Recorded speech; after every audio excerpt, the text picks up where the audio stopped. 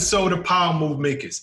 This series was created with a simple goal in mind: to bring to the table high-level executives, successful entrepreneurs, and just all-around inspiring human beings. Not just focusing on their successes, but more important, shining a spotlight on the road they traveled to get there. Now, this week's guest, if you've ever turned on a radio, if you've ever gone to the club, or if you just ever just turned up, there's no way that you can't know this man's voice or his name. Two-time Grammy Award winner.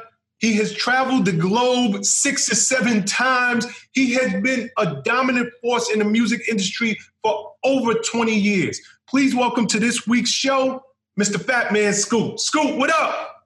What's going on, bro? What's going on? That's a hell of an introduction, man. Yeah, man, I done lapped the world at least 500 times. Like, you know, the So I forgot a few zeros. Oh yeah, definitely. If you just talk about like maybe a weekend or 4 days doing the circumference of the globe, I've done that at least 100 times with a you know, like going to Australia for Thanksgiving, going to do something and flying back, and like that right there is the circumference of the earth. And I've done that at least 100 times, man. I done put a lot of miles into this game, man. Yes, you have. Yes, you have. Before, you know, I would have asked you this later in the conversation, but just because we're on the subject, what's your favorite place? Italy, hands down. Why? Italy, because I'm Italian inside, so I love Italian food. I love the language. I love the sense of calm when I'm in Italy. Some of my favorite places in Italy are the Amalfi Coast. One of my favorite places in Italy is, of course, Venice. Venice and Amalfi Coast are tied for number one. And then, you know, you hop into Rome, or you hop into some of those little towns in Italy that are just like nook and cranny towns. Always beautiful, man. Like, that's my favorite place. My favorite place to go and do clubs would actually have to be China. China has the best, or some of the best clubs in the entire world to me. Wow, that's a big statement, because you've been everywhere, performing on stages everywhere. So to single out China as having one of the most robust and live club scenes in the world, that's saying a lot, Scoop. Definitely, man. Like, when you go to China, man, their whole thing is about making you feel like you're a superstar, even if you're not. You know, they're guys that go there and don't have a huge following, and, you know, they treat them incredibly well. I mean, one time I was there, and I mean, I have a robust following in China. But one time I was there, and, you know, they make these placards and shit with your face on it, and, you know, whatever. And you know, they had Fat Man Scoop signs. And, you know, I had to, you know, my signature on my passport. They didn't know what it was. They had no idea that it didn't say Fat Man Scoop. So fucking Isaac Freeman. But they took that shit and they put it on a thing, and they were waving that shit. I said, oh, yeah, I love Isaac Freeman too. Okay, well, fuck it. You know, so hold on, they waving your government name? Yeah, they had my government signature because they thought it was Fat Man Scoop. So they had taken my government signature and made a big-ass placard out of it. You know how y'all used to do back in the days with Puff, the big styrofoam shit like that? And they took that and they did that thing, and it was fucking amazing. And just the level of how they do it. Listen, it's nothing for you to go to China and for them to have your name upside down. So, you know, Fat Man Scoop is supposed to be this way, but they'll have the shit upside down, right? But the energy that they doing it with, you can tell they fucking care. Okay, they didn't know how to read it, but just the level of energy, man, and the way they do things, my personal opinion is China has the best clubs in the world for me. And I've been to Vegas, and I've been to LA, and I've been to New York, and I've been everywhere that you can think of, and I still put China as number one. I mean, I would have never guessed that, and it's such an amazing revelation, I guess. Because you've been just so many places. I'm thinking you're going to say something like Saint-Tropez. You're going to say the south of France, somewhere in the UK, because they got a crazy scene. Go ahead, bro. VIP club in Saint-Tropez, VIP club on the Champs-Élysées. Like those places are, those are places that are dope. One of my favorite clubs is Cavalli Club in Dubai. Like we talk about, but I'm talking about just, those are like my top 10 clubs. Huh? The overall madness, just the whole feel. Yeah.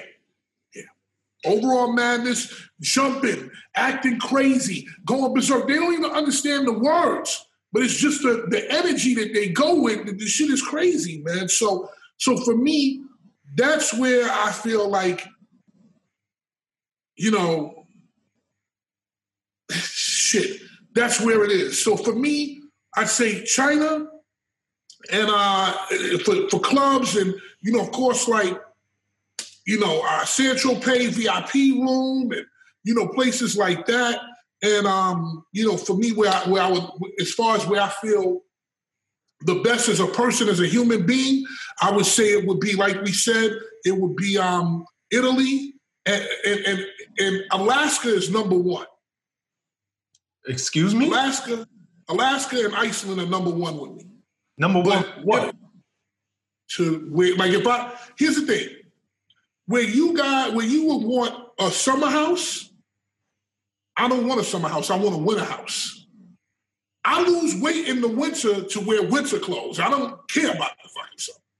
I love rain. I love cold. I love snow. For me, when it's 40 below, when it's time to put on 40 belows and beef and broccoli, Timberlands, that's my shit.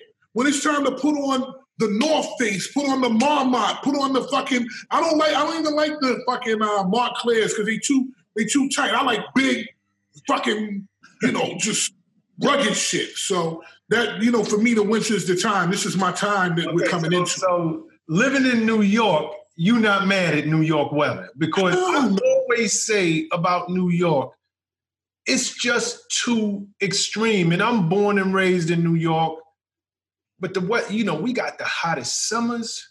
Hot ass summers, man. I mean, it's hot, boiling hot in the summer. In the winters, it's like Game of Thrones. It's the cold. The chill is so crazy in this city, but most people are trying to get away from the cold. So it's interesting that you said, nah, Sean, I would go to Iceland or I go to Alaska because I love the cold. That's where, I feel most comfortable at. I tell you this, like I live my life from March to just to get to September. That shit in the middle, Memorial Day and all that shit, I could do without it. Unless it's raining. If it's raining really, really hard, I'll rock with that. But, the sunny days and the 90 degree, I don't care about that shit. I want the rugged weather. Like, for me, I've been, and now since the pandemic, I'm starting to create businesses. And of course it's hard, you got to work on it. But my goal is to, in the next year or two, after the second week or third week of December, I see y'all later. Be safe. I'll check y'all in March. And I'm just going to go to Alaska or go to Maine, somewhere, probably Maine or something, or Vermont, like on the East Coast, because, if you go to Alaska, you're going back 5 hours in time. So it's really hard to do your business. But if I could get like something in Maine, Vermont, I've even heard Erie, Pennsylvania, I want the fucking lake effect snow. I want the real shit, bro. When we were growing up in the 70s... Before we get too sidetracked. Hold on, let me say this. In the 70s and 80s, Prez, we had real snow. This shit that we have now ain't real snow. But let's go forward, bro. Yeah. Because I can talk to you about that shit all day. That's my peaceful place. That snow and, my dream is to have a chalet in Switzerland where it's snowing or whistling in Canada or whatever. Like, that's my shit, man. Got you.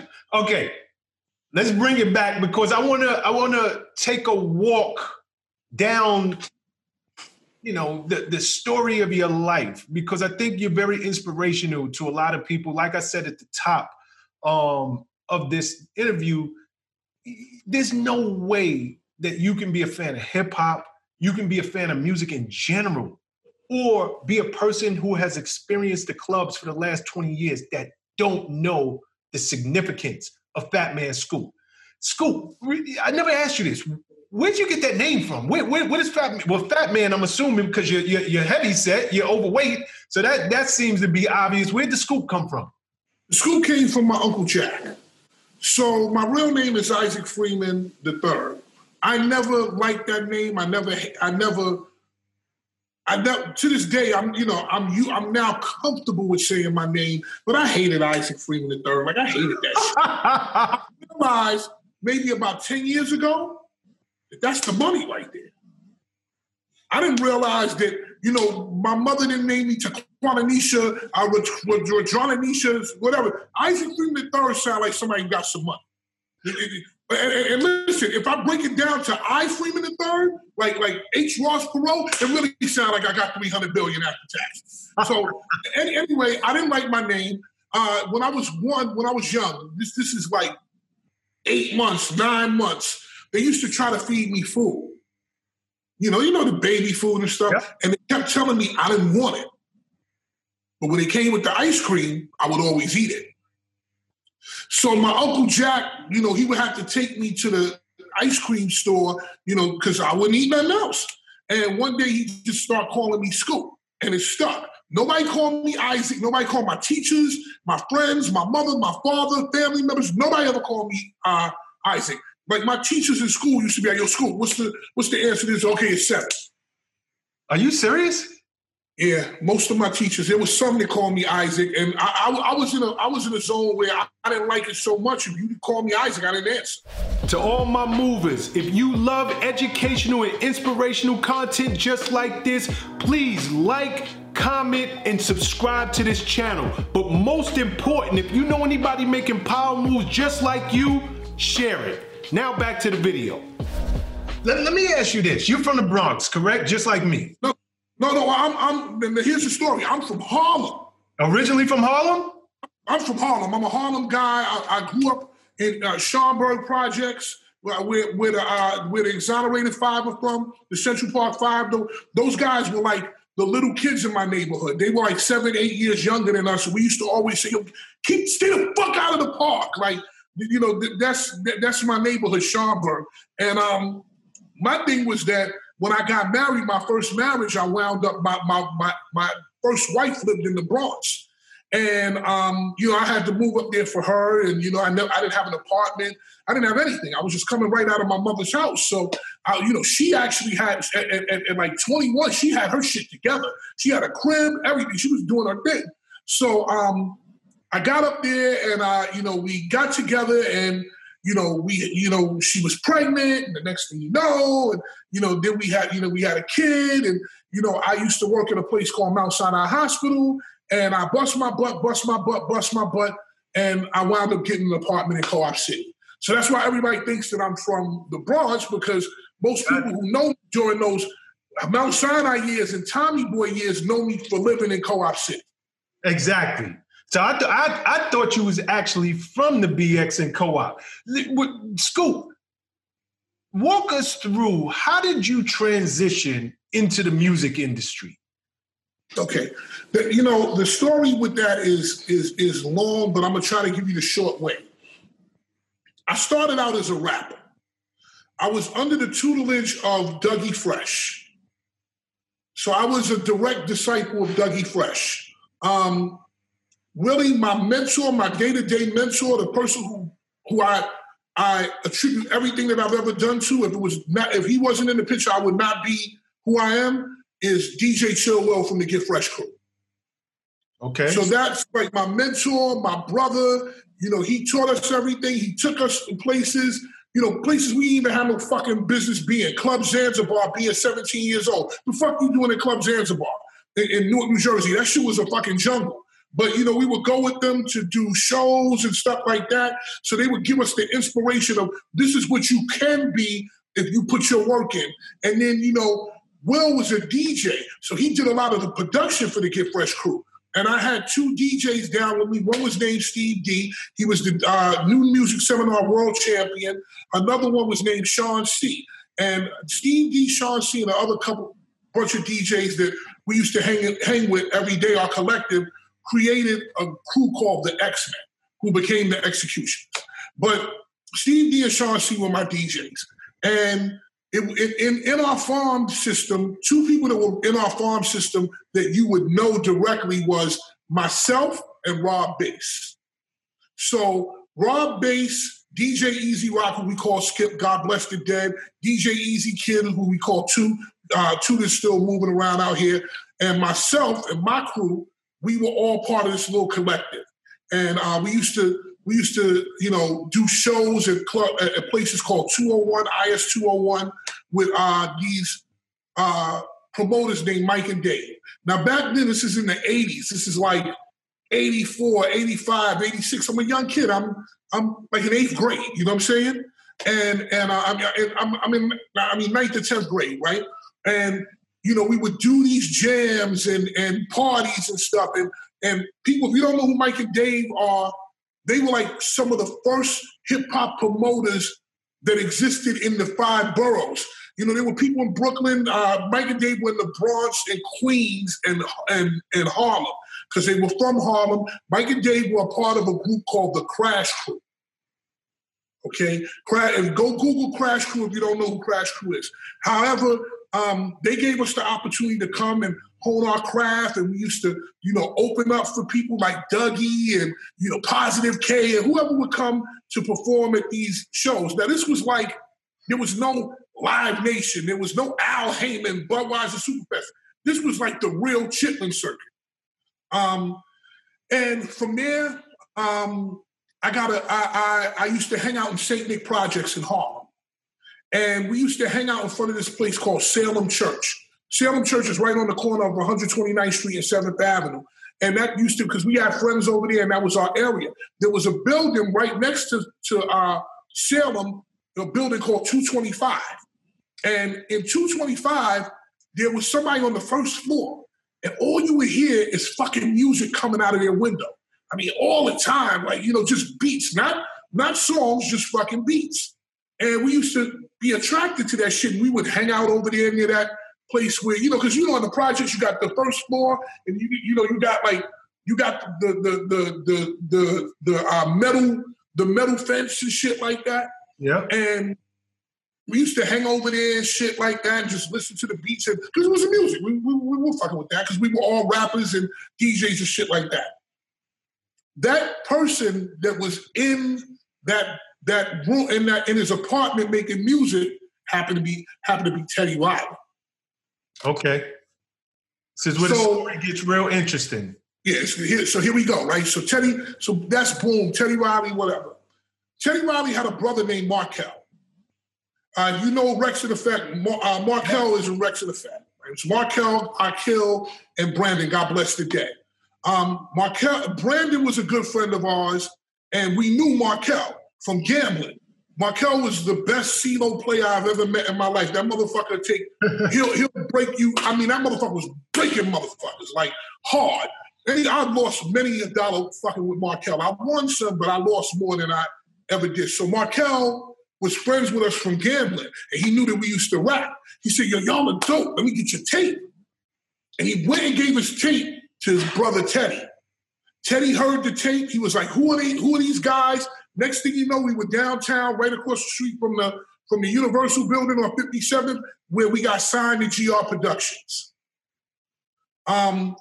At that time, I was a young kid in the business, but I always knew about paperwork and getting a lawyer and all that kind of shit. So it took us a long time to get signed because, I wanted to do the paperwork right and shit like that.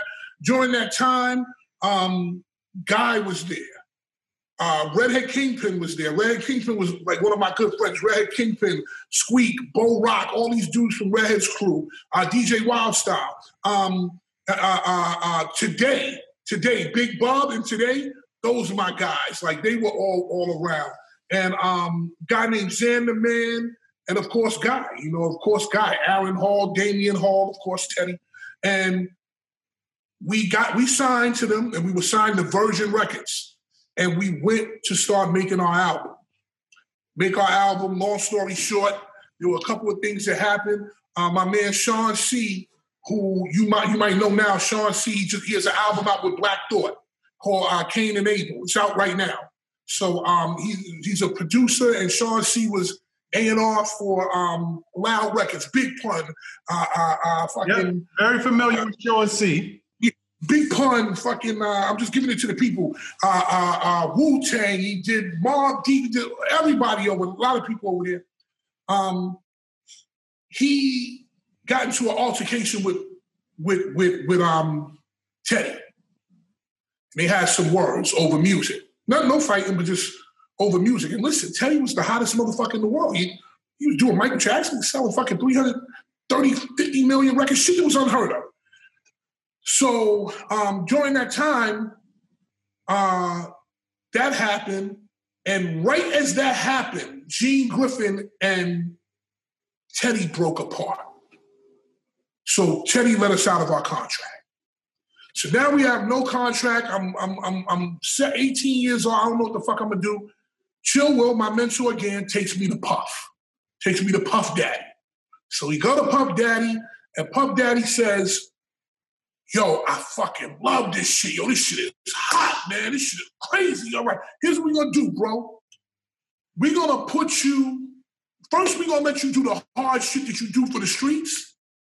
Then we're gonna put you in a suit and tie, and we're gonna make you for the women. You're gonna be the fat nigga the women love. Who's that? Heavy D. Who's the next person? Remember, he's on Uptown now. This is right before he gets fired from Bad Boy. Who does that person become? Who, Puff? No. That person he wanted me to be became Biggie. Notorious B.I.G. He had that idea. Puff had that idea. He had it down pat. He told everything. I'm gonna put you in the flyest shit. First, I'm gonna let you wear the hood and do the street shit. Then I'm gonna put you with the clothes and everything. We're gonna make you a fly nigga. Like, we're gonna make you crazy fly, and you're gonna have the street niggas, and you're gonna have the R&B people. Anyway, Puff gave us paperwork, and at that time, he used to call my house like a lot, man. Like, God bless the dead. My father, when Puff became Puff, my father used to say, yeah, I remember when Puff used to call the house and talk to me. All right, Dad, come on, man. Eventually, I came to a conclusion, Sean. I said to myself, I'm rapping these hard raps, but I'm dancing like Dougie Fresh. I'm a happy guy. Because I learned the dancing and the performance through Doug, and I wasn't no tough dude. I was fucking making music. Of course, we all know killers and all that shit from the neighborhood, and we got people, but I was like, yo, I'm rapping all this street shit, but I'm not about this shit. Mm-hmm. And I had to sit down and I said, if I do this, I had the fucking wherewithal to understand that if I do this shit, these motherfuckers are going to test me on this. I knew that I was going to go to Kansas and street niggas in Kansas was going to have a problem with me. I knew I was going to go to Texas. So I wasn't even thinking about that. I was thinking about Harlem niggas, New York niggas, the niggas I know, Wolves, all of that shit. I knew they was going to be on my back because they know I'm not about that life. You see where I'm coming from? Listen, you fuck with my daughter, you fuck with my son, I'll kill you. I kill you. Because that's my life. I don't have nothing else to live for. But I'm not no tough nigga. I'm not handling keys of coke or selling apes. I'm not doing any of that shit. And I started to say, well, who am I really? And the music that I loved was James Brown and Otis Redding and all that shit. So I made my own kind of style, and we became a group called Three with Soul. I went back to Puff with that demo. Now, Three with Soul is sounding like De La Soul and shit like that. I go back to him. He takes the fucking tape. He puts it in the fucking cassette player. And we play him in the shit. I'm like, yeah, this is the shit I'm about, right? What the fuck is this? Fuck is this, right?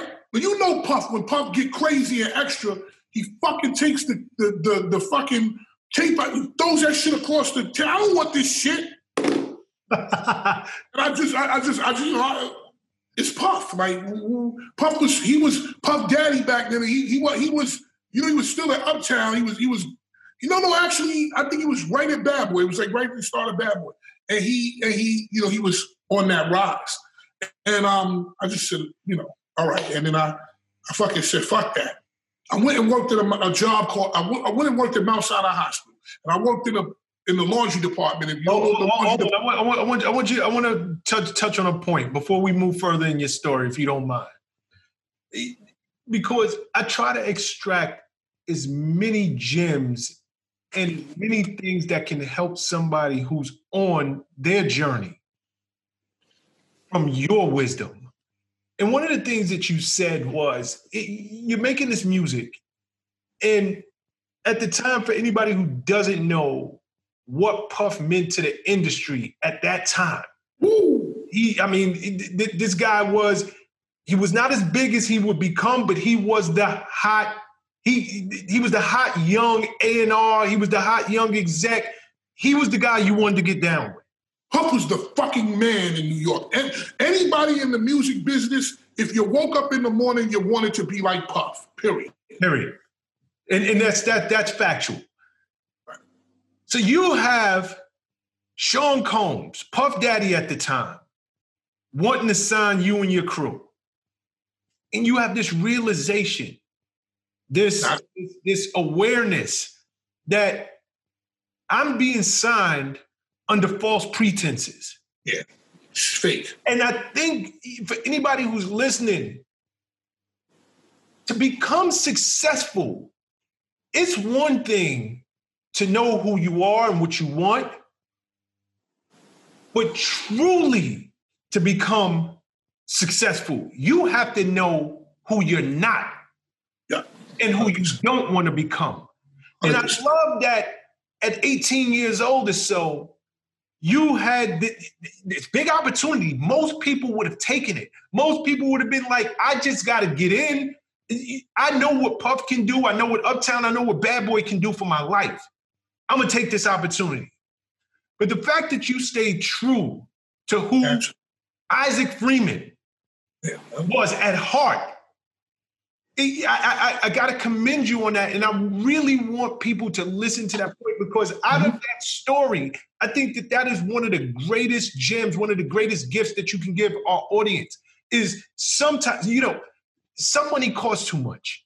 It ain't worth going out there and pretending to be something that you're not on any level. You were in the music. You're coming with these hard lyrics. But like you said, what's going to happen when I go to Kansas City?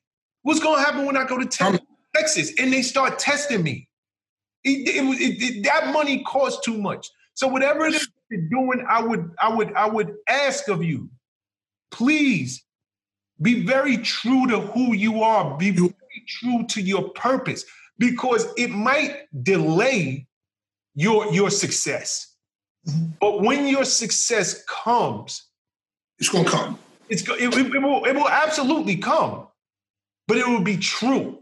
And you will be able to have a longevity, just like you have had. Had you been slinging guns and talking about all the weight you moved, maybe you would have got a hit. But you would have been out of here 20-something years ago. Yeah, but it's even bigger than that. So I look at it and I look back and listen, I loved Big. I thought, yeah, you worked with Big. I mean, shit, you worked hand in hand with Big. Like, I could have been Biggie. Correct. I would have been in the middle of some shit with Suge Knight and them that I'm not built for that. You're not built for it. I would have been in some shit with legitimate gang members and shit like that I wasn't built for. Again, I'll make it clear. If you touch my daughter, I'll kill you. Period. Because I have nothing to live for now. If you do something to my son, I will kill you because I have nothing to do. I have no life now. But I'm not a dude that's just going to get out there and make my gun warm and shit like that. That's not my thing. You know what I'm saying? It's not my thing. The thing that I understood early was I have to be myself. And this ain't me. I never wore jewelry. Even in the years of Hot 97 where everybody was wearing jewelry and I never wore jewelry. Listen, I always knew that my face was my jewelry. Yep. I always understood I'm on camera, I'm on videos, I'm on BET. I don't need no fucking jewelry. My face is my jewelry. I don't need that shit. So, I decide not to take that route. Now, as fate would have it, and God would have it, he was preparing me for something else that I didn't even know that was going to make me 3 times as strong. Matter of fact, not even 3. It was going to make me 40 times as strong as if I would have took that deal. So now I get kicked out of Puff's office. I'm sitting around like, what the fuck do? I go work in Mount Sinai Hospital.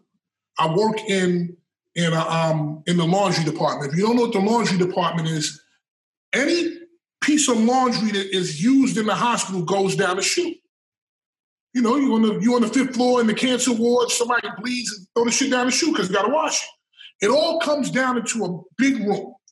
And my job was to go in that room and pick it up. So that's pissy, bloody, shitty, mucus, throw up, anything you could think of, the worst shit, right? And you had to put on a pair of goggles if you wanted. And you had gloves and shit like that. Now, sometimes by mistake, or nurse don't give a fuck, they throwing syringes down there, fucking scalpels from OR, anything. You got to be careful with that shit, right? But I need to walk you through this to understand. I had a supervisor. He used to push us. His name was Eddie. He used to push us like, I want more bends. This shit is hard work, bending up and down anyway, fucking your back up. He wanted, I want more. And I started getting written up. I was getting written up like every other week. And I said to myself, this is not going to work, man. I got a kid on the way, man. I can't do this, man. Like, I can't be here. I can't do it. This is not going to be the thing that's going to, my kid, man. Like, what the fuck am I going to do? So what do? I go to the person that I know in the business. I go back to Puff Dad. And I say, hey, Puff, man. I walk in up to Bad Boy Records at the time. I go to Puff and I'm like, yo, Puff. What do, man? I want to be in the music business. So Puff, probably thinking that he could convince me to go back to the shit that I was doing, he said, yo, come here and do record promotion. I was like, what's record promotion? He's like, oh, that's when you talk to all the radio DJs across the country. He said, you mad funny, you this. Come and do this shit. And you can work in radio. So, all right, cool. That was a Friday evening. I went back home and I called my only friend in the business at that time, real friend, Joe Kirkland. His name is Diamond D. From Diamond D and the Psychotic Neurotics, producer, digging in the crate crew, all that shit. Because I went to school with him. We used to rap on the tables and everything. So I said, yo, Joe, I'm trying to be in the music industry, bro. Can you help me? And Joe said, yeah, I got you, bro. What do you want to do? I said, I don't know what the fuck to do. Puff told me record promotion. He said, well, I'm going to give you the guy's name, call him and go down. So I call him on Monday, and he says, well, if Joe said you're good, you're good. Come down here.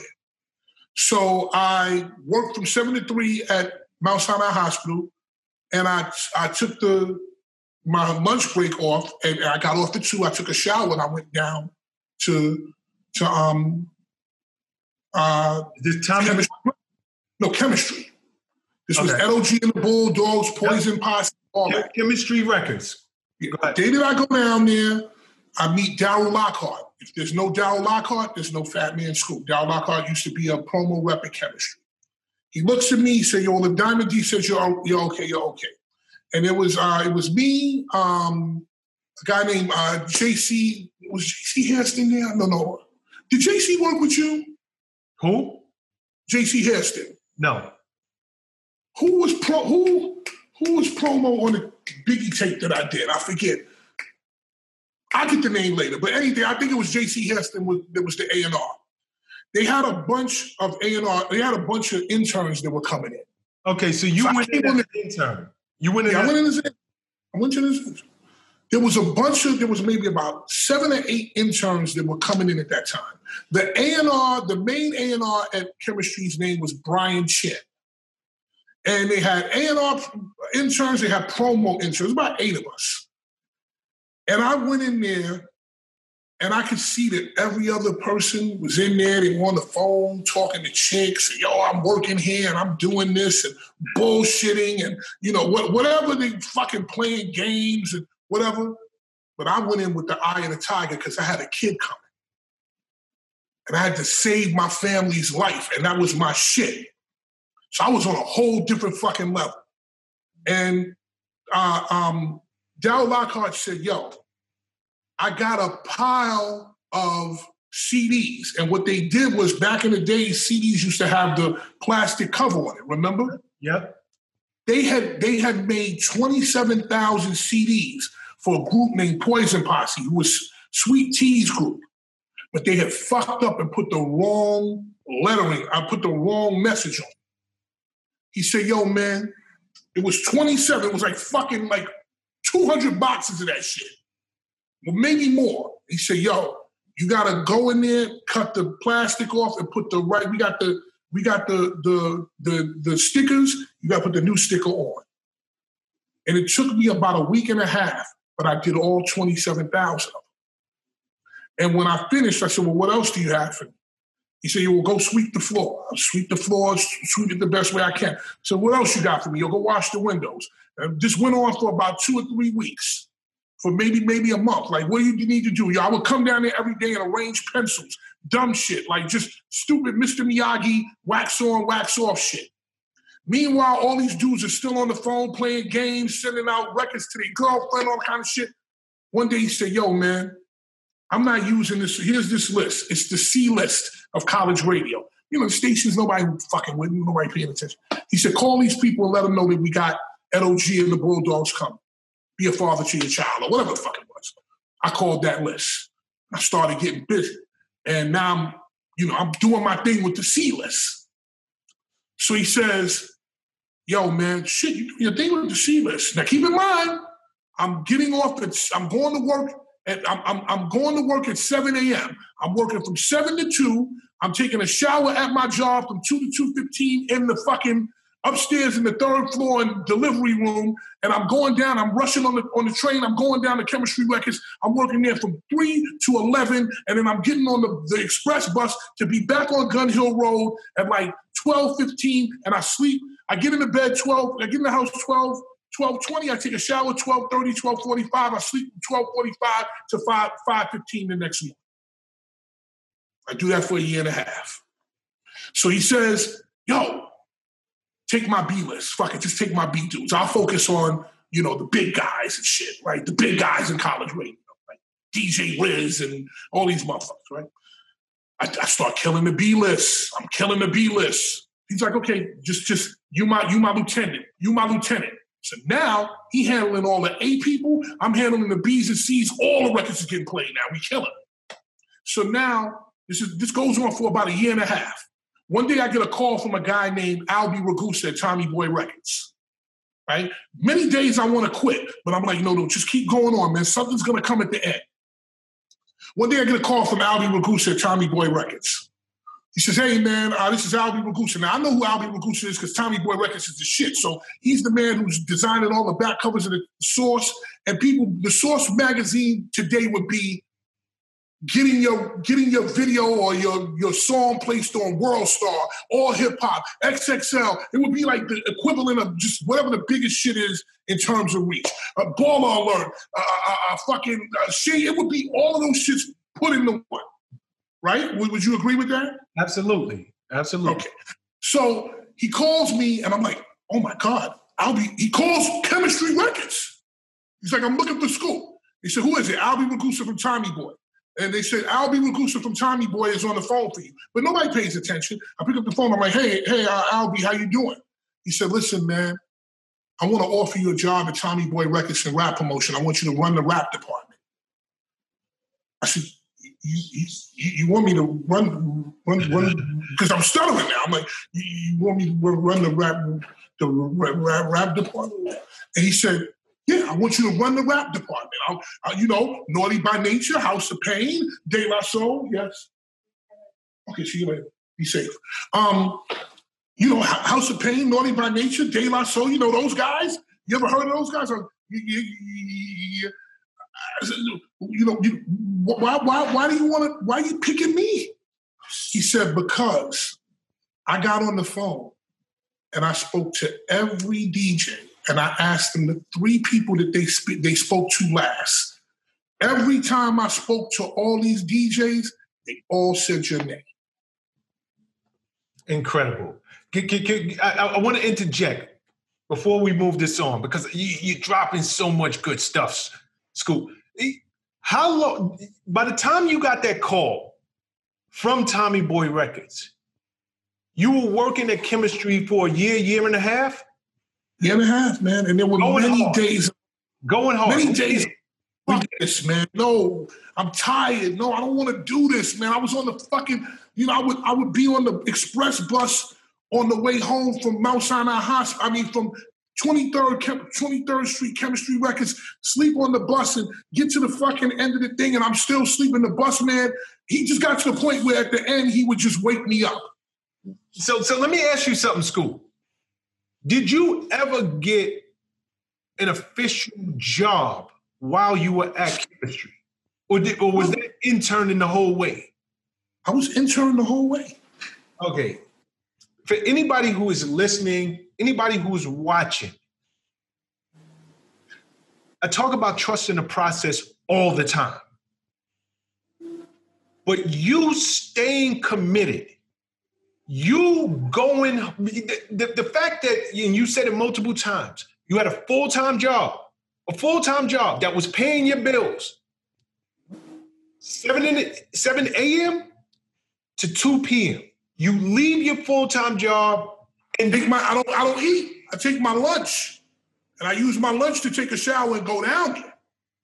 But that level of commitment, that level of dedication, if you want success, if you're trying to reach your goals, if you're trying to do something that you have no idea how you're going to get it, first, you got to put in the work. And you are a classic example of putting in the work and understanding that there is more than 8 hours in a day. So many people, they sit and they give themselves every excuse on planet Earth for why they're not achieving their dreams, for why they can't do what it is that they say they want to do. Their mouth says, I want to do it, but I'm tired. But I have a full-time job. You working 2 full-time jobs and not getting paid for one of them. So I love that. But what I really love about what you just told us, you for a year and a half, you work for free, interning. But in that year and a half, you were building up your presence in the industry. The rest of the world didn't know that you weren't getting paid. When you got that call from Tommy Boy, they didn't know you weren't getting paid. They're just looking at it like he's doing his thing and we need him over here. So when you think people are not watching you, go hard. When you think nobody is noticing your effort, go harder. Yep. When you do not see light at the end of that tunnel, you keep moving forward. I love that in terms of how you finally was able to penetrate this industry. And then going to Tommy Boy, for anybody who doesn't realize, look at the names that you just said. You got Naughty by Nature. You got House of A. Like, these are triple, quadruple platinum artists. Remember, it wasn't the Bad Boy era yet. Exactly. They were still dominating. Hard.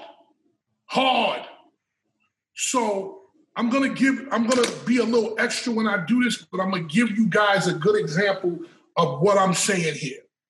This is what happened. I'm gonna show you what happened real quick. Scoop, you do realize you're on an interview, correct? I got it. Go ahead. This right here is what I was doing. No lights, nobody cheering, nobody saying keep going, nobody saying, yo, man, you the shit. Nobody saying, yo, you want to be on the cover of the Source magazine. Oh, shit, you're gonna change this industry. And I did change this industry in a way. I switched the game completely. For anybody who don't know what I did at Tommy Boy, I changed the game. Nobody will ever do that the way I did it, period. Comma, exclamation point. Except for maybe Jay Black from Bad Boy with You. But he did it in a different way, different era. It's when no lights are on, no cheering, nobody saying, yo, get up at 5:15 and go to work. Right? So now I'm here. But when Aldi Ragusa called me, this what happened. This what happened real quick. Boom. Now you got Fat Man Scoop right here. Now the lights are on. Now everybody's watching. Now they're like, yo, who the fuck is this new kid that they got at Tommy Boy? Because Tommy Boy's a powerhouse. Where the fuck did he come from? So, okay. And I said, y'all want to know where the fuck I came from? I'm about to show you motherfuckers. And I proceeded to show motherfuckers exactly who I was and what I was. Now, I made $18,500 a year working at Mount Sinai Hospital. And thank the Lord that my godmother, Emma, I thank her every day, got me that job. The day I got hired at Tommy Boy, I made $202,000 a year. You went from 18.5 to 202. To 202. You tell me God ain't good. And it's the work. It's the work. But you put in the work. And you believed in you. And you understood, if I keep grinding, if I keep moving forward, persistence always overcomes resistance. Definitely. And you know something? There were many times on that bus that I was fucking crying. I would be going home crying like, yo, man, when's this shit gonna stop? You know, when's somebody gonna call me? And sometimes even what I'm doing now with this Instagram Live series, I gotta think about that. I'm like, yo, when is my number gonna get called? Yo, man, fuck that, man. Keep mashing. So now I go into Tommy Boy Records, and now I'm doing my thing, right? So now I got an official flag. Now I got a flag now. So now when I'm calling people, I ain't calling motherfuckers as an intern from from chemistry. I'm calling them from a fucking real seat. So now I'm doing my thing, and Monica Lynch and Tom Silverman, who again, no Monica Lynch, no Tom Silverman, no Fat Man Scoop, they realize, you know, I got an infectious personality. I'm in there making motherfuckers laugh. I got my own lingo. I'm doing my own shit. They're like, yo, man, take this fucking guy and put him on the back of the sauce. Again, I can't explain it. It's Baller Alert. World Star. It's Shade Room. It's Shade Room. Having your record streamed 1 million times on Spotify. No, let's even say 600 million times. There you go. So that's what being on the back of the sword. And I'm gonna tell you something, because I remember, because I was young and I was coming up in the game, and I remember seeing you on the back of the sword, because that's you got a very unique look. I wasn't a fucking artist. I wasn't an artist. It took your stock from people knowing your name in the industry to now we see the face. This guy is a bona fide star. Just being on the back of the source at that time. Yeah, definitely. Absolutely. Definitely. I mean, you really did change the culture of. I remember D-Dot. For anybody who doesn't know, Derek Angeletti, the mad rapper. And I was talking to him one day. And he was like, you know, he would always, and I got to give it to him, because guys like him, you know, it would be no Prez without those guys. And, you know, he was telling me, Prez, you're doing your thing. And every time he would talk to me, he would be like, Prez, what up? And I'd be like, yo, I'm good, I'm quiet. And he pulled me to the side one day and he said, don't ever say that again. He was like, don't be quiet, be a riot. That was his exact words. How can you promote an artist if you're not willing to promote yourself? And I had never, you know, me being a promo person like yourself, you set the bar. There had never been a celebrity promo person that I know of. There were people with big names in the industry, but you were a bona fide celebrity as a promo person. So every DJ, every programmer was taking your call. they were just taking the fucking call, man. And Tom Silverman and Monica Lynch had so much fucking foresight with that. And I just went from, Fat Man Scoop is on the fucking line. And, God bless the dead, DJ Law in fucking Norfolk, Virginia, or DBS, or in Raleigh, North Carolina, or Big Boy and Fuzzy in LA, or whoever I was calling, the motherfucker from the source is on the phone. There you go. Get at him. So yeah, because you were like the unofficial mascot of Tommy Boy Records at that time. So now here's the next part. Now you saw it. So now they gotta beat Valleys now. So now it starts off as a joke. Oh, that motherfucker's the mascot of Tommy Boy. He's a clown, this, that. You guys go ahead and laugh.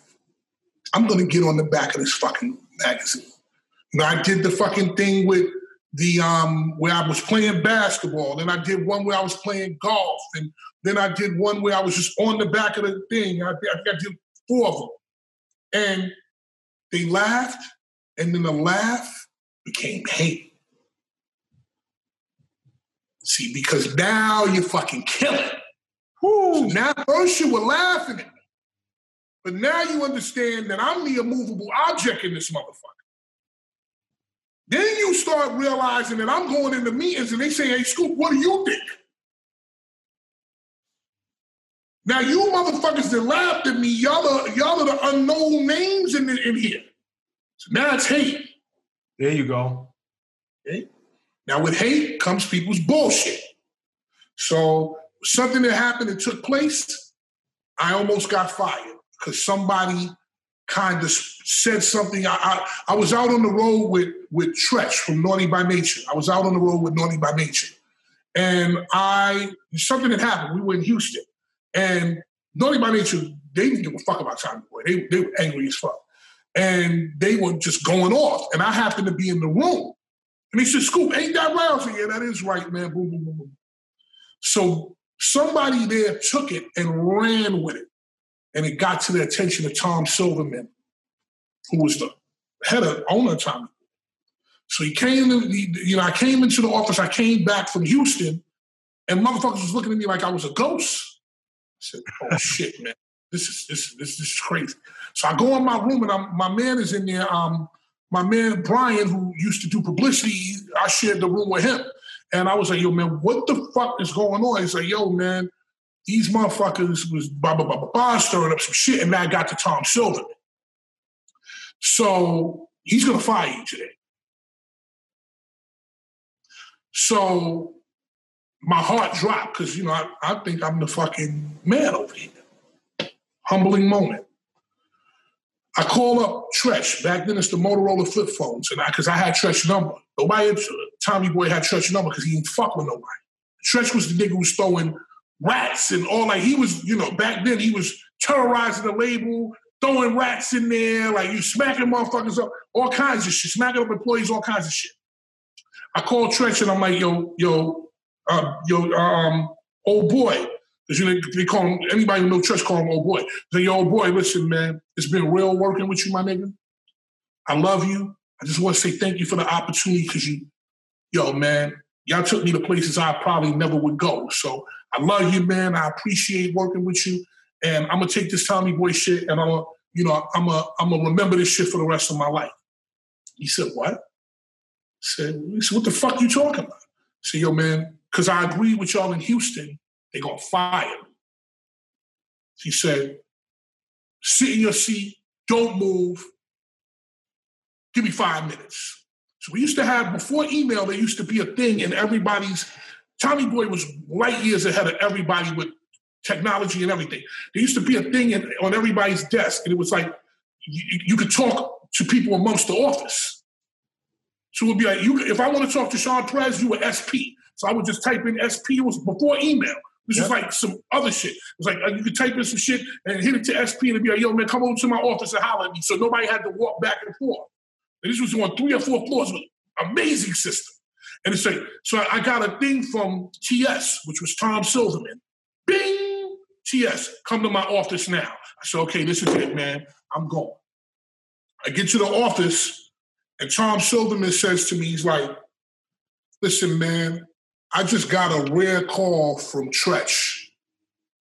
He said, if we fire you, he's going to bring all of downtown Newark down here to fuck everybody in this office up and throw rats and do crazy shit. He said, I don't get calls. Tretch never calls here. For him to call this office and with that threat, obviously they love you. So here's the deal. You're now in charge of Tommy Boy Records. I mean, you're now in charge of Naughty by Nature. If we need anything from Naughty by Nature, we call you. If we need to negotiate something with them, you go and negotiate. If we need to do X, Y, we need Tretch to go MTV Music Awards, you go get them, you take them, you bring them back. No one at this label will deal with Tretch other than you. Here's a bonus. And wrote me a check. Excuse me? Here's a bonus, bro. You went from getting fired to a bonus. To a bonus in the same day. At the same time. How much was I walked in the door thinking I was going to get fired. He said, how much was the check? Good. 6 figures. Excuse me? Yeah, it was a good check. Good check. So it went from, but you got to remember back then, it was only sales of CDs and vinyl. Motherfuckers were making money hand over foot. I understand. To give I understand, but again, it just overemphasizes some of the key things I want to pull from your story. Number one, trust the process. You got to trust the process. I don't mean to cut you off, Prez, but that's why if Naughty asks me to do anything, I'm always there for Naughty. If old boy asks me to come do something, other than gun a nigga down, I'm there. Old boy, where you need Tretch? Where you need me to be, bro? What do I need to do? End of story. There's no conversation. There's no discussion. No nothing. You ask him about that, he'll tell you. He called him. But look. He goes. He leave this label. I'm bringing 300 niggas from L-Town down here. We throwing rats and we fucking everybody up down. I went back to my room floored. I was floored. I didn't. He said, Tretch doesn't call up here. He doesn't speak to us. If we have to speak to him, we speak to him through Shakim or Latifah. For him to call here and say that and then hang up, from now on, the Naughty by Nature account is all you. Yeah, videos, treatments, the people talk to you and then you talk to Tretch.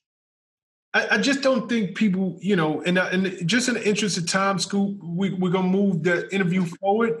Yeah, but that's the overall with it, man. Like no, that's not the overall, and it's something that what God got for you. It's for you, bro. Can't take from you. No, can't take it from you. No, what God got this was ordained for you. This path that you was on, you worked hard. I didn't know. But God had it for you. And nobody, when he, and I just need people to understand that because sometimes you look at the obstacles in front of you. In your case, you were looking at being fired, terminated. God got for you. It's yours. You ain't got to worry about no external forces working against you. You don't have to worry about anything that is in front of you that would to the eye would make you think, oh, I see a door closed. There's no way I'm gonna be able to get to the other side. Don't worry about that. Trust in God. Yeah, and I want to go through this. This is the first time I told the whole thing in detail because this is the kind of show that people need to hear the process. Yes. So quickly, so boom, I do that. It's cool, everything good. I now am overweight. I'm making phone calls all day. I'm going through stress, whatever, right? I happen to be another way of putting in work because I had been used to sleeping 3 or 4 hours a day for so long that I never really slept. I worked in the morning. I got up in the morning. I was at Tommy Boy at 7 o'clock in the morning. I would work the whole day and then call the West Coast at night and then go to the club and hand out records, and I would take a cab home, cab service. And one day they tried to embarrass me in the meeting, and like the big meeting. They were like, this is the cab service budget. This is how much everybody else uses, like that little slim thing. And then this is the rest of the pie is what Fat Man Scoop uses. And I said, okay, well, who opens this building? You got the ADT, who opens the building? Me, about 7 o'clock. Who closes 7 a.m.? Who closes the building at 11:30, 12 o'clock?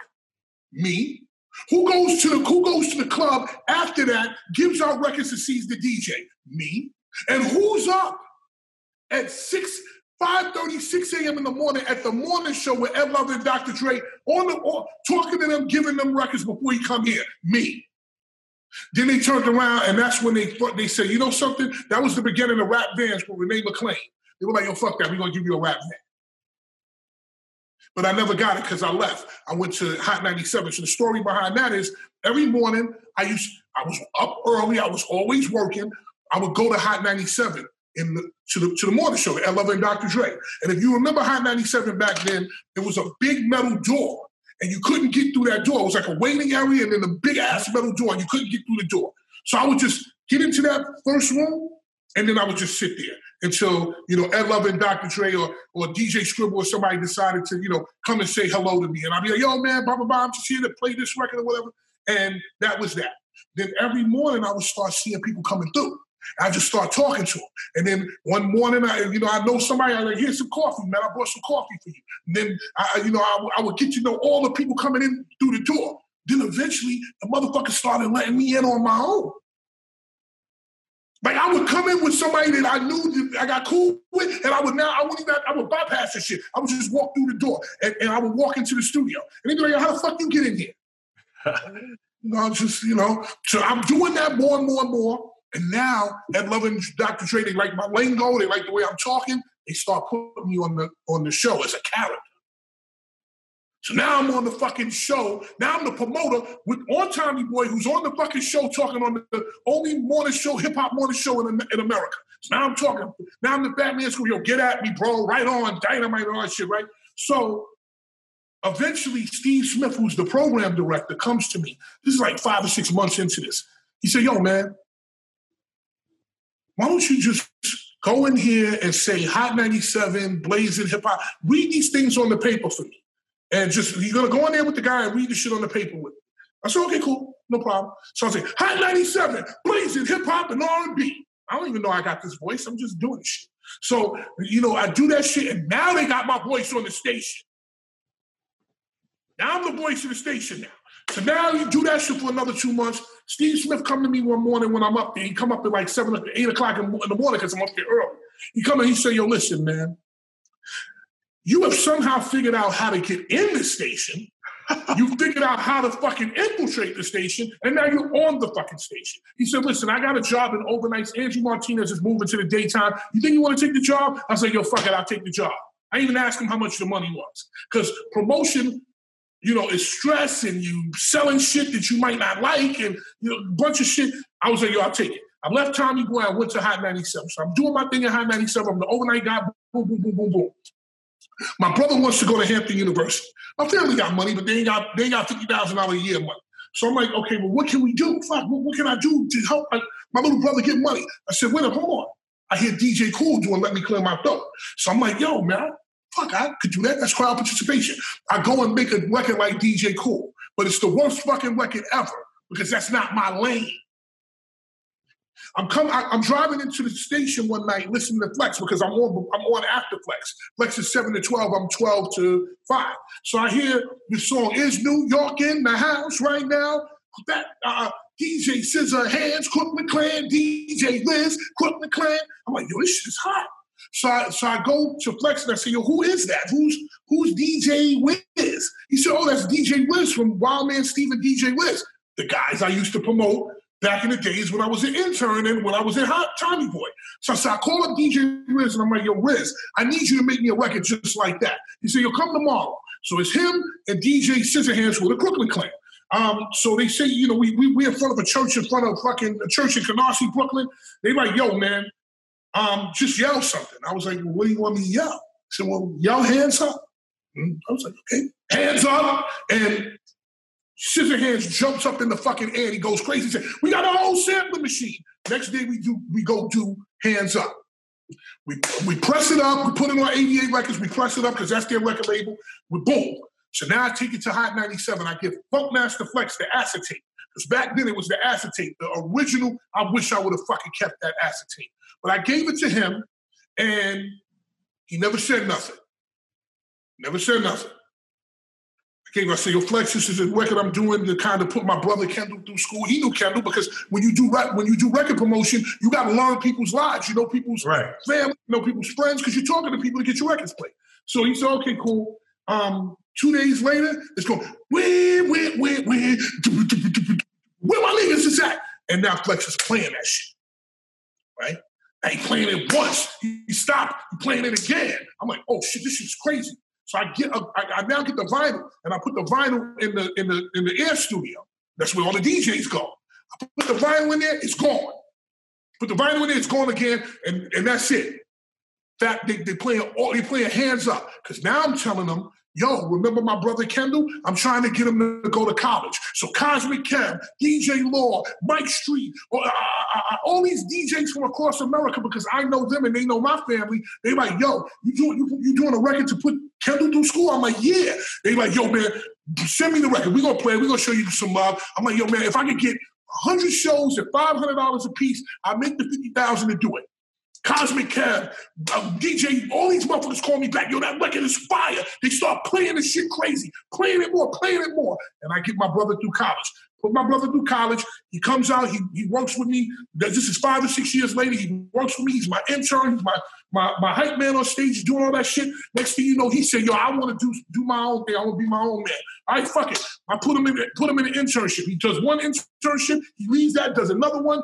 Again, for free, do that. Does another internship, winds up at Def Jam with Theo. TVT with Theo, Def Jam with Theo. Winds up, meets another kid named Steve Carless. They become this group called the Best of Both Offices. Young Sav and Steve Carless. They do their thing. He winds up meeting a new up-and-coming artist through Def Jam called Rick Ross. He gets a real good relationship with Rick Ross.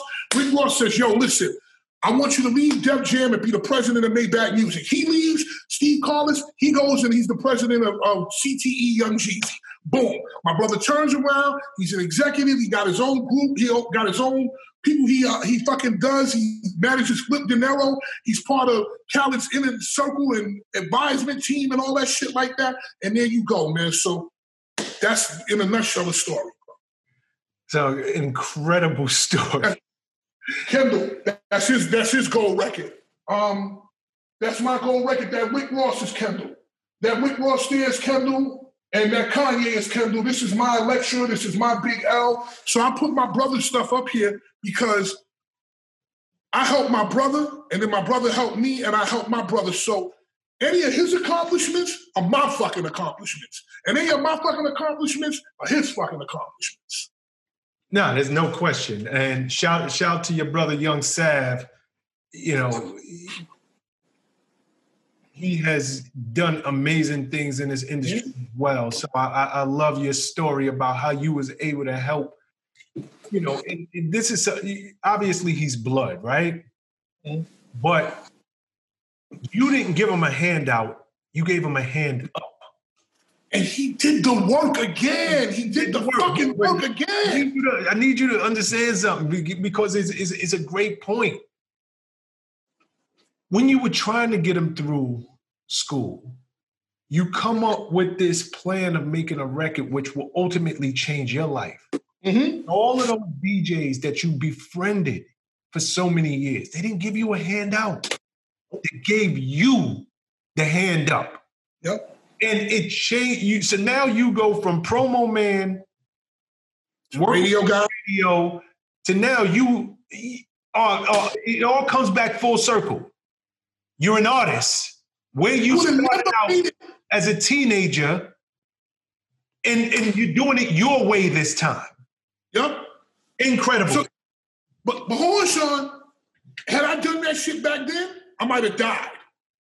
Because it wasn't me. Because that might have wound up in my death.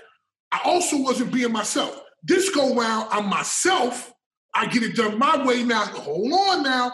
Because I wound up, the reason those records took off is because I did that for not my own purpose, but to put my brother through school, which was a bigger purpose. Yes. Those records took off. Boom, we're out of here. Now, God gives me 25 years or more of saying, you know, so you did something to take care of your family? Boom, boom, boom. Here you go. Be faithful, sir. Here you go. Lose control, sir. Here, drop. Here you go. Take that. Mariah Carey, take that. Sean Paul, take that. It's just boom, boom, boom, boom. So it was at one point I was just going there and saying. And now I'm at a place where my voice is so recognizable, I can say dog shit, and people will dance. So, I mean, but that's God's work, man. That ain't me. I was placed in the right position because I did the right fucking thing. But what I didn't know was back then, God was creating a path to make me 40 times more powerful. Because now I know the fucking DJs. I know them. They my people. They fuck with me. Whereas, if you a new and upcoming artist, you don't know the DJs. You don't know nobody. And they're not playing your shit. They don't know you. And yeah, you can have the internet now and do your thing, but you can't get on the phone and call Flex. Yeah, because you were in a unique position where you established relationships with DJs all over the country. And when you became an artist, you could work your own records. Sean, I was dangerous, man. Again, what God got for you, just trust the process and put it in. I can't say that, no, like, I didn't realize that this is the direction that our interview was going to go, but it's so good because you're bringing up so many great points that people really need to understand because everybody, right? People think whatever they're going to do, sometimes it doesn't happen for a year. For years. 5 years down the road. But if you can just believe and if you can just think and understand, you know, it's this quote by Jack Canfield that I love and I speak about it all the time on my show. You're not given a dream if you don't have the capacity to fulfill it. And what that means is when God gives you the dream, it's yours. It ain't mine. But if he gives you the dream and you put in the work, it's nothing that nobody can do to stop you. Now, it might not come overnight, but if you stay on the path of your dream and your purpose, eventually, even if you don't understand why am I on this path, because you could not have understood. It's impossible to think that, look, me working alongside these DJs and taking care of them and befriending them for so many years, one day I'm going to make a record. And all of that is going to come to my benefit. Yo, bro, I pushed the button like this. Me and Chris LaMonica, who used to work for Loud Records, we got in the car and we drove from Boston, from DJ Pup all the way down to Connecticut, Rhode Island, Connecticut, New York, Philadelphia, Baltimore, with fucking Claxton and DJ CeeLo in DC, all the way down Mike Street, DJ Law, DVS. We went all the way down from Boston to the fucking Carolinas, man. And we gave that record out. We fucking kissed babies. I was so tired of seeing green signs, exit signs. I didn't know what to do after that fucking weekend. But we did it. That shit took off. And then it just led to one thing and the next thing, and then and it was gone. And that's actually to wrap up the story. That is why you have to anything that's worth having is gonna hurt. You know, anything that's worth money is gonna hurt. If it's easy, anybody could go flip burgers at McDonald's. That shit is easy. So you don't get paid a lot for that. But it's also how you handle that experience. So if you go into McDonald's and you flip the burgers like man, fuck this shit. When I'm gonna get off at fucking 6:30, I'm gonna go mess with some chick. If you flip it with that, then yeah, you're not gonna make no money. But if you go into McDonald's and you say to yourself, wait up, hold on, I'm a minority.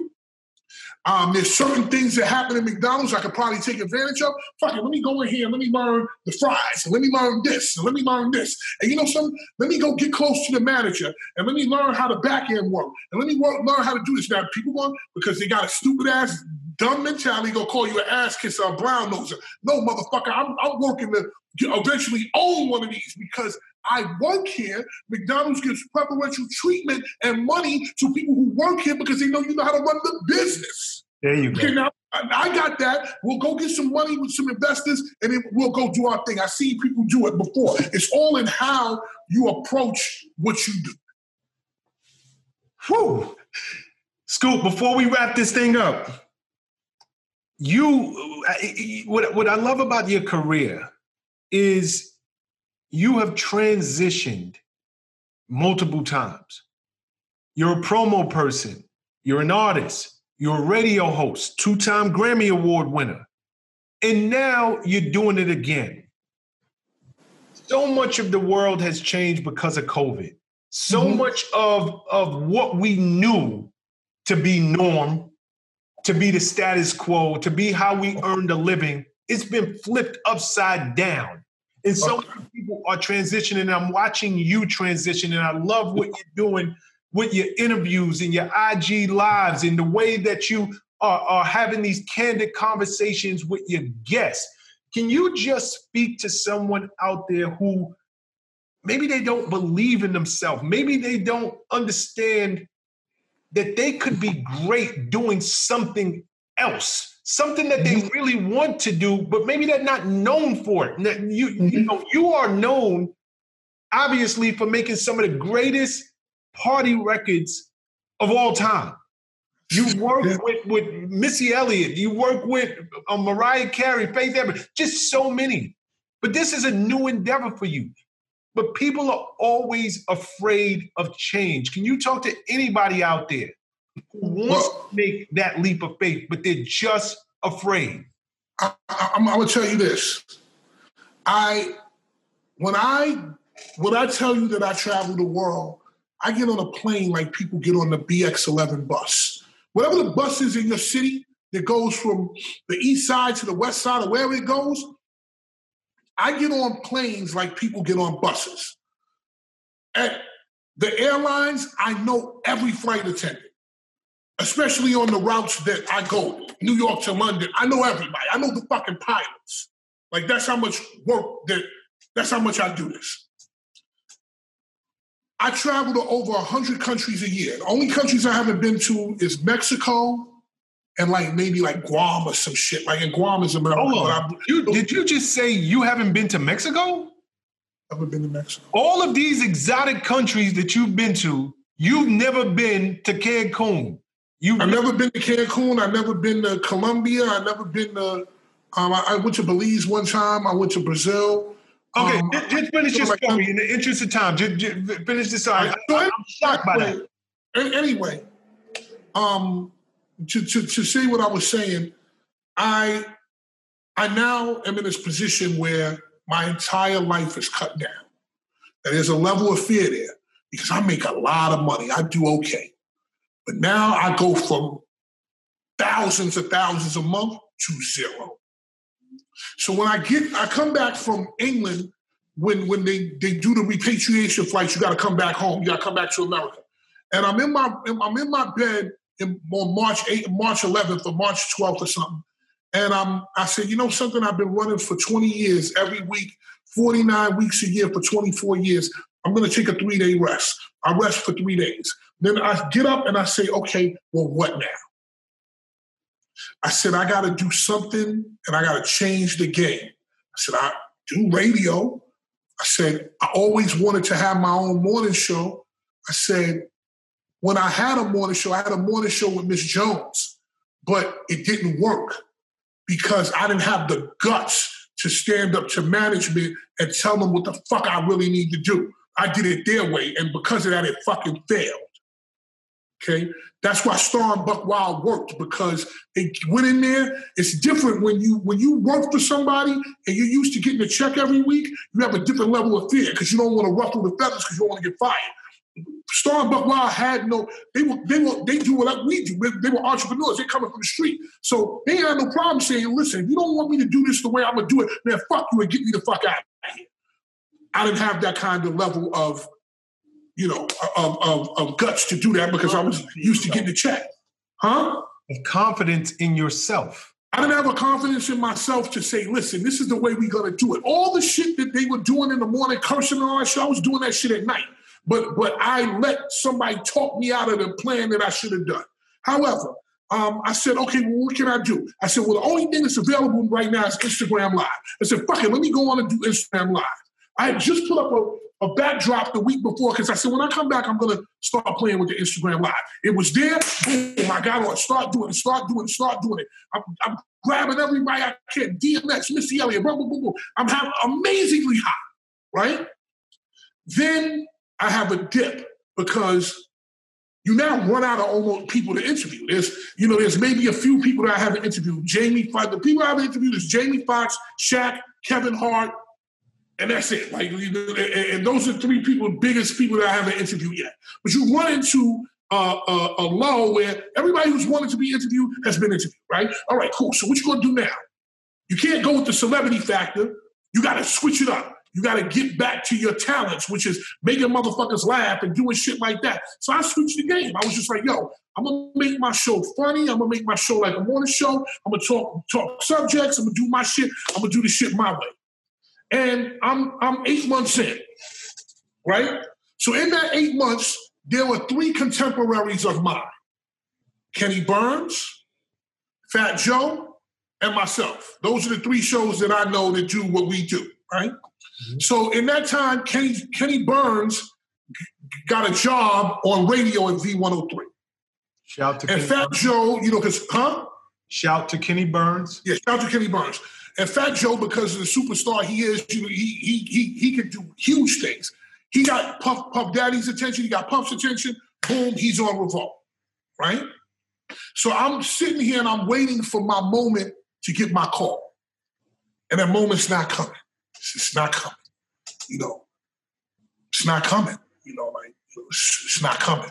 Every day I'm like, it's not coming. It's not coming. It's not coming. Like nobody's calling. So I say to myself, one day I have a conversation with myself, and I said, listen, you right back to where you were in 94. Do the fucking work. Don't be concerned about getting the biggest artists. Don't be concerned. If you don't get Jamie Foxx, you don't get him. Just whoever you get and you put in front of you, do the best show you can. Make people laugh as much as you can. Ask the best questions you can. And everything else is going to fix itself. And then I had a sudden peace in myself.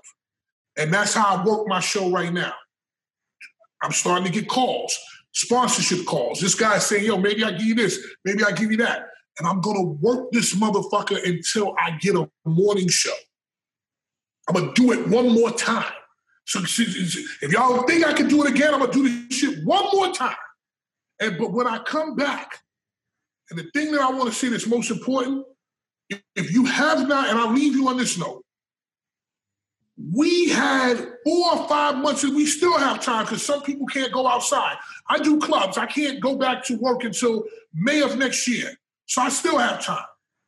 If you don't walk out of this pandemic having a new skill, having a new skill, having a new job, creating a business, you're a fucking loser. You've had the time to put your work in.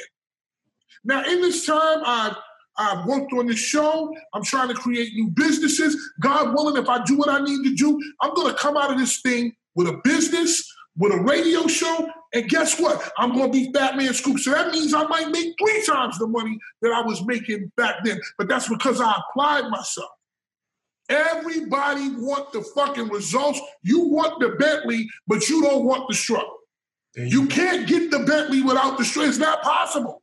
You can't shortcut the success. Steve Harvey said, if you think that you're going to get into something and you're not going to get scraped up, you're not going to get beat up, you're not going to do this, especially big shit.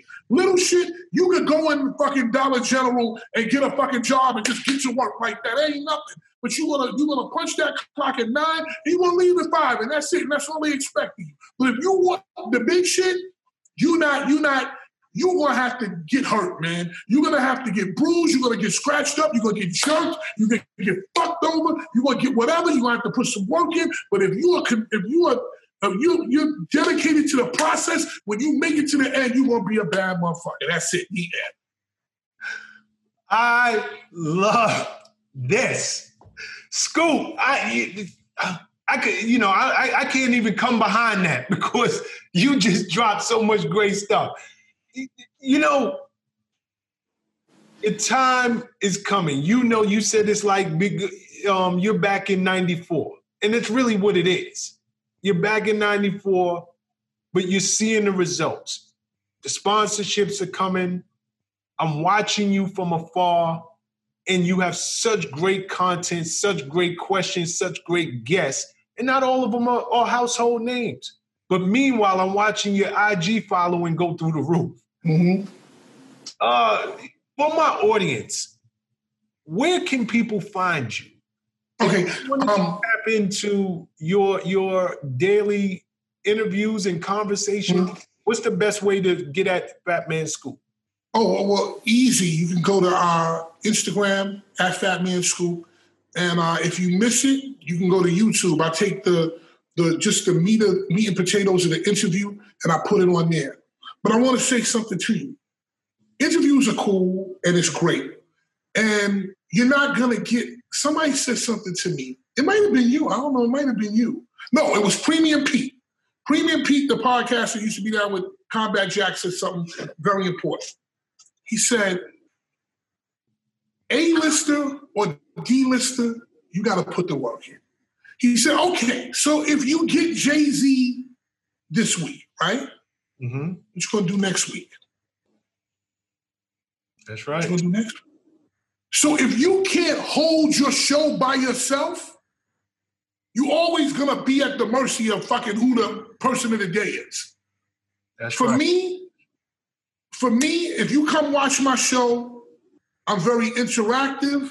I deal with the people. I laugh with the people. I have fun. To be honest with you, this show has been a saving grace for me because it's kept me mentally in tune. For those 2 hours a day or those 3 hours a day, I'm not thinking about no job or whatever. I'm not thinking about anything that's going on. I'm just thinking about the fun I'm having and interacting with people. I say, listen, if you have time, go to Instagram at Fat Man Scoop and just watch one of the shows. You'll see people just being themselves. You see the weirdest motherfuckers. You see the funniest people, all that kind of stuff.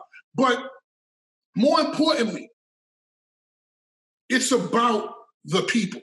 So for me, to be honest with you, I had Dr. Oz on the show. I had Senator Cory Booker, Candace Owens, fucking Mike Vick, T.I. I had a bunch of different people on the show. But the best, funniest shows that make motherfuckers laugh is just when it's me and the people. That's my thing. I'm for the people. So Instagram.com/FatManScoop. And if you miss it, you can catch the replay. Only the interviews at YouTube.com/FatManScoop. Scoop, we will end it here.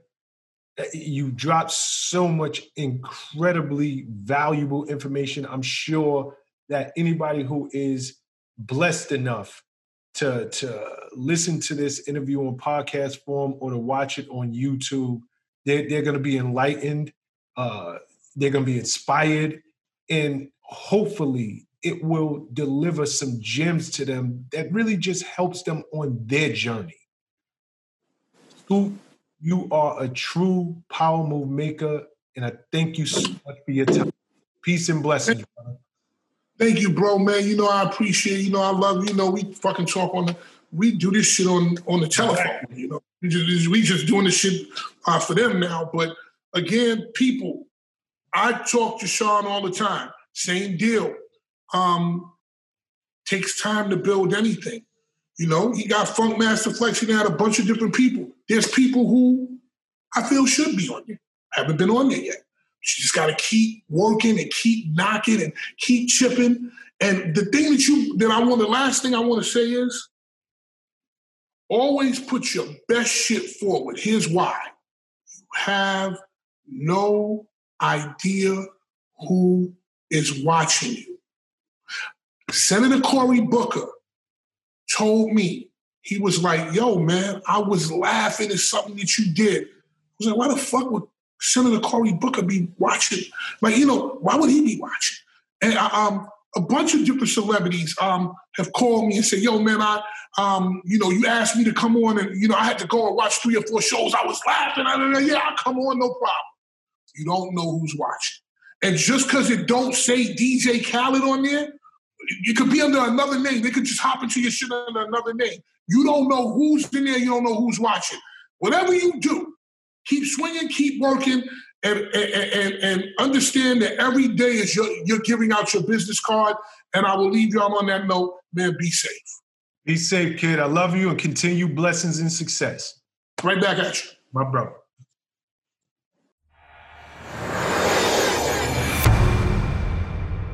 What's up, guys? Thanks for sticking with me to the end of the video.